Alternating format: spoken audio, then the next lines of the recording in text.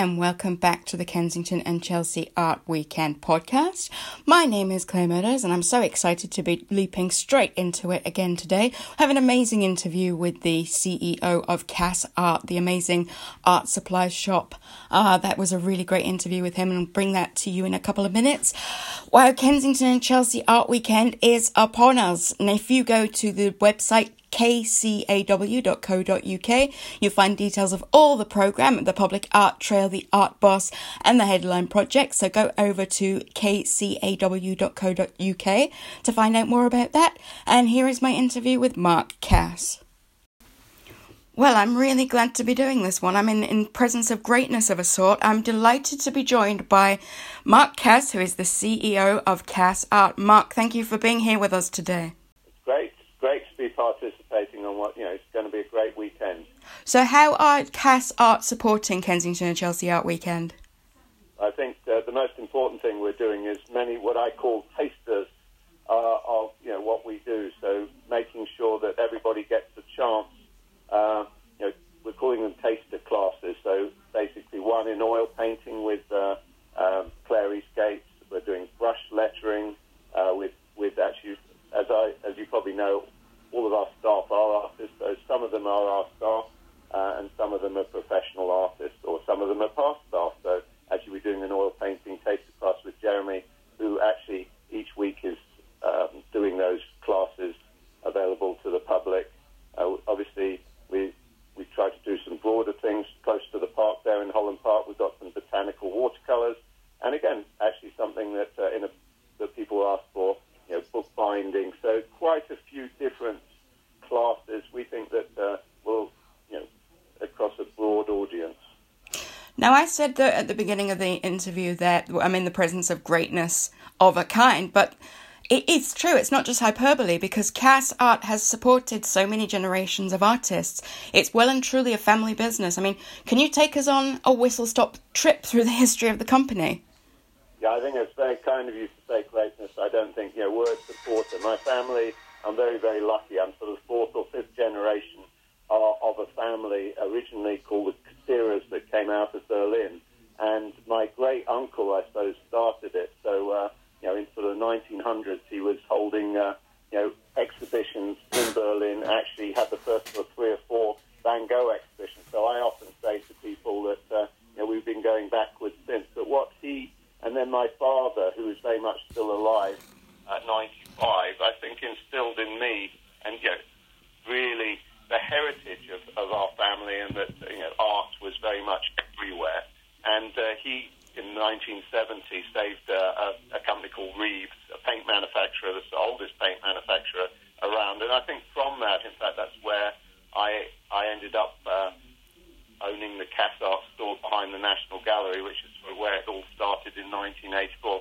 But my father, for the last 25 years, very much promoted sculpture and, in fact, enabled, I think in 1994, the first commission of the 4th plinth.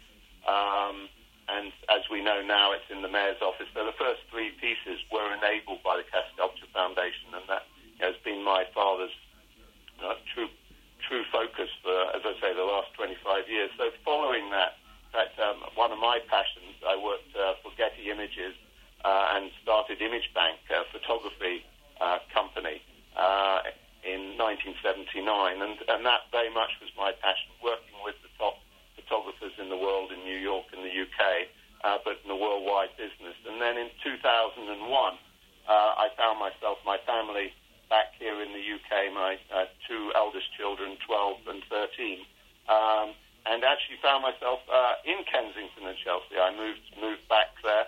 I had been there before, and actually my focus became, I went to talk to Winsor Newton, one of the most important, I suppose, suppliers of art materials in the world. And one of the things they told me was that, Mark, it would be good if someone could, we're having, basically in the last few years, there are less and less art shops in London.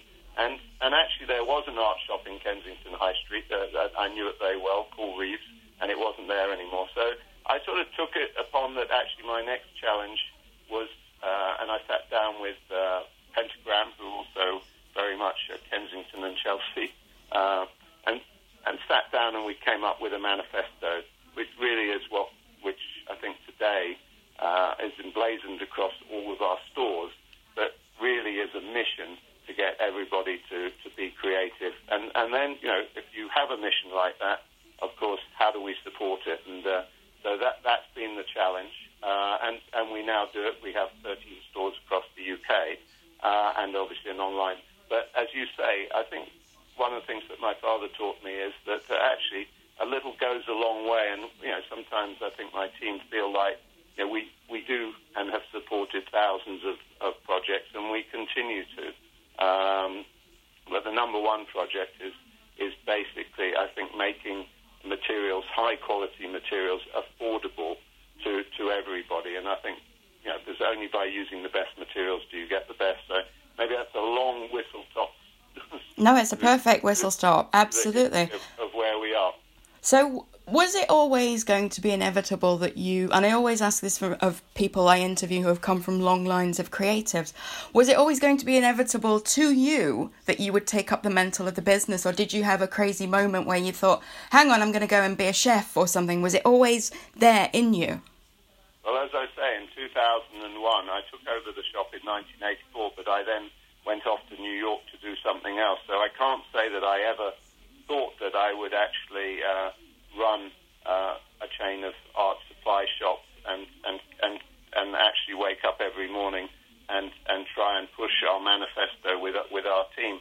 So no, there was a crazy moment, and I think that was probably what I said a little bit earlier when I sat with Winsor & Newton, and they put an idea in my mind, was that why are art shops disappearing from the London High Street, the most creative place in the world, with a lot of art students again? And I was like, it doesn't make sense. So that was the crazy moment, and I think I'd just been in an analog world in photography and turned it digital, and I suddenly was talking to people about, and suddenly my world flipped and go, well, that's interesting.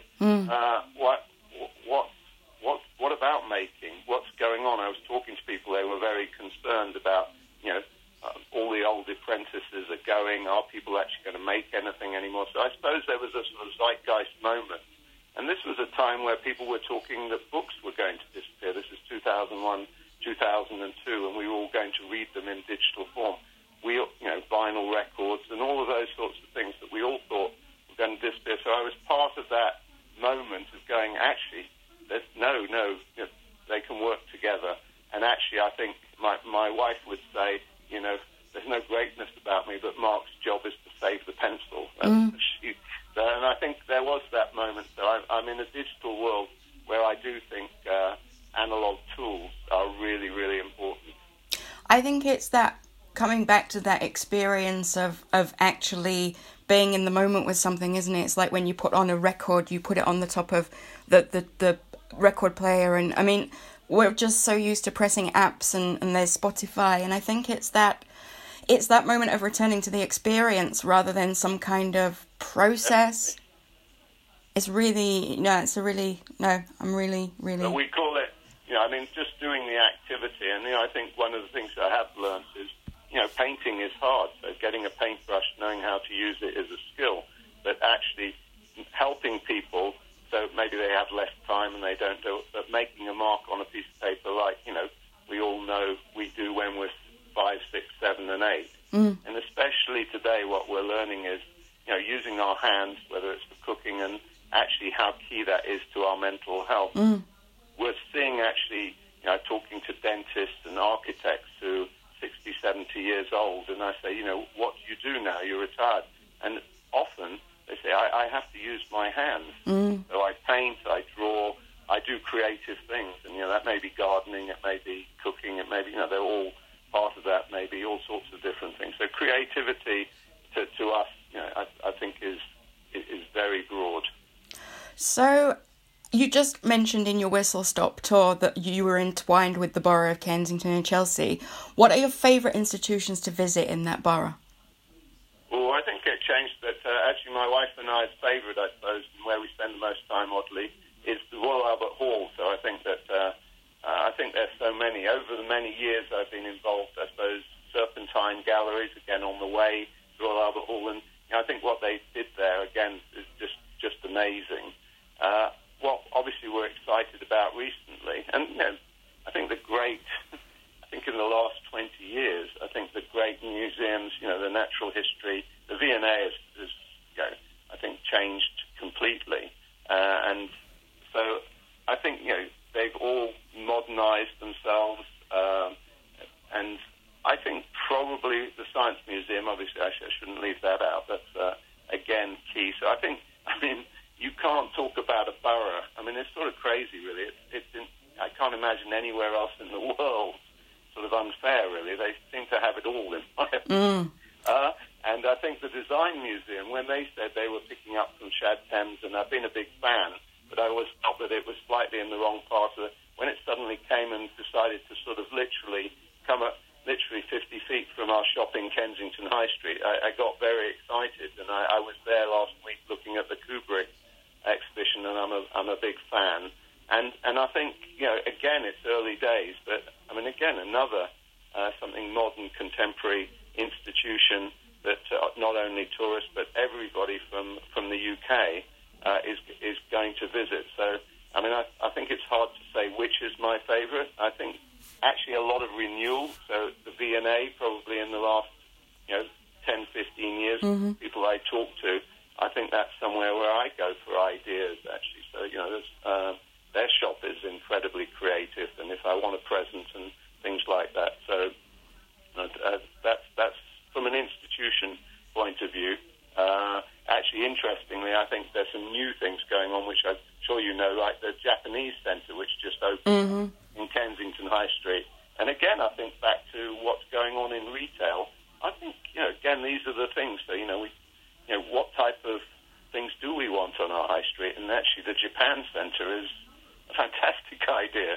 Do you know what I mean? So again, I think we're lucky, and I think they've got an amazing manga show. So everybody, I think, who comes into our shop or goes to Kensington High Street should be aware that that's going on this weekend as well. So there's so many things. I think that is part of the fantastic. I mean, Kensington and Chelsea have always been enormously supportive in the arts. Maybe that is why I've ended up there. I mean, I did Tony Cragg, one of the things I did for the Cass Sculpture Foundation when I was the chairman there, was we had the biggest outdoor sculpture exhibition. I don't know if you remember it, but basically in the Olympic year, where we took over Exhibition Road and sort of surprised everyone. I think 12 million people go down that road, and we filled it with Tony Cragg's, large scale sculpture to basically and probably one of my biggest achievements, actually, obviously with Tony's and everybody's help. But what public art should be, and totally free in the middle of a great city. Now, you've preempted my last question, actually, Mark, which was, what, in your opinion, is Cass Art's proudest achievement? There's got to be more than one. I think that was Cass Sculpture Foundation. I think our greatest achievement, and I think, like all businesses, I think our achievement is actually, it's an ongoing thing to make sure that creativity, that we're involved with everybody, to make sure that in everybody's lives they understand there's an opportunity to be creative. And I think our shops are set up so that anybody can walk into them, go and talk to actually a practicing artist and ask a question. And because it's difficult, I think that we shouldn't underestimate and I think that's all we've tried to do. It's an overused word, but we've tried to make art accessible to all. And it's an ongoing, I think I'm 10% there? Maybe. So it's, I think you're being generous and saying, but I think it's a mission, and we need other people to support us, and and celebrate. I think as we do with children, it is an interesting thing. We celebrate. They put the artwork on the fridge. I don't think we ever put people's degrees on the fridge, but then we don't do it anymore. And I think that we need to be celebrating everybody's mark making in whatever form, and that's my mission. At a really important time where art has been taken out of the curriculum in the UK, and and I know this is, you don't want a 20-minute podcast from Mark on art education, but I need help, that everybody needs help in actually making clear that, if we don't have art teachers, if, secondary schools, that, it's in the French curriculum. We know creativity is probably the UK's number one export. We're absolutely the best at it. But somehow we've allowed ourselves to take it out of the curriculum. And, that when I feel that we've got it back in, then I think Cass Art and some of the other, then I think people are listening. That's my message. There's the rallying call. Mark Cass, it's been an absolute pleasure. Thanks for your time today. No, thank you. I love that. What great insight from Mark Cass there. You can find out more about Cass Art online. And like I said in the beginning, visit kcaw.co.uk to see the Kensington and Chelsea Art Weekend programme in its full glory. We'll be back with you soon for another interview. And yeah, so exciting. Take care. Bye.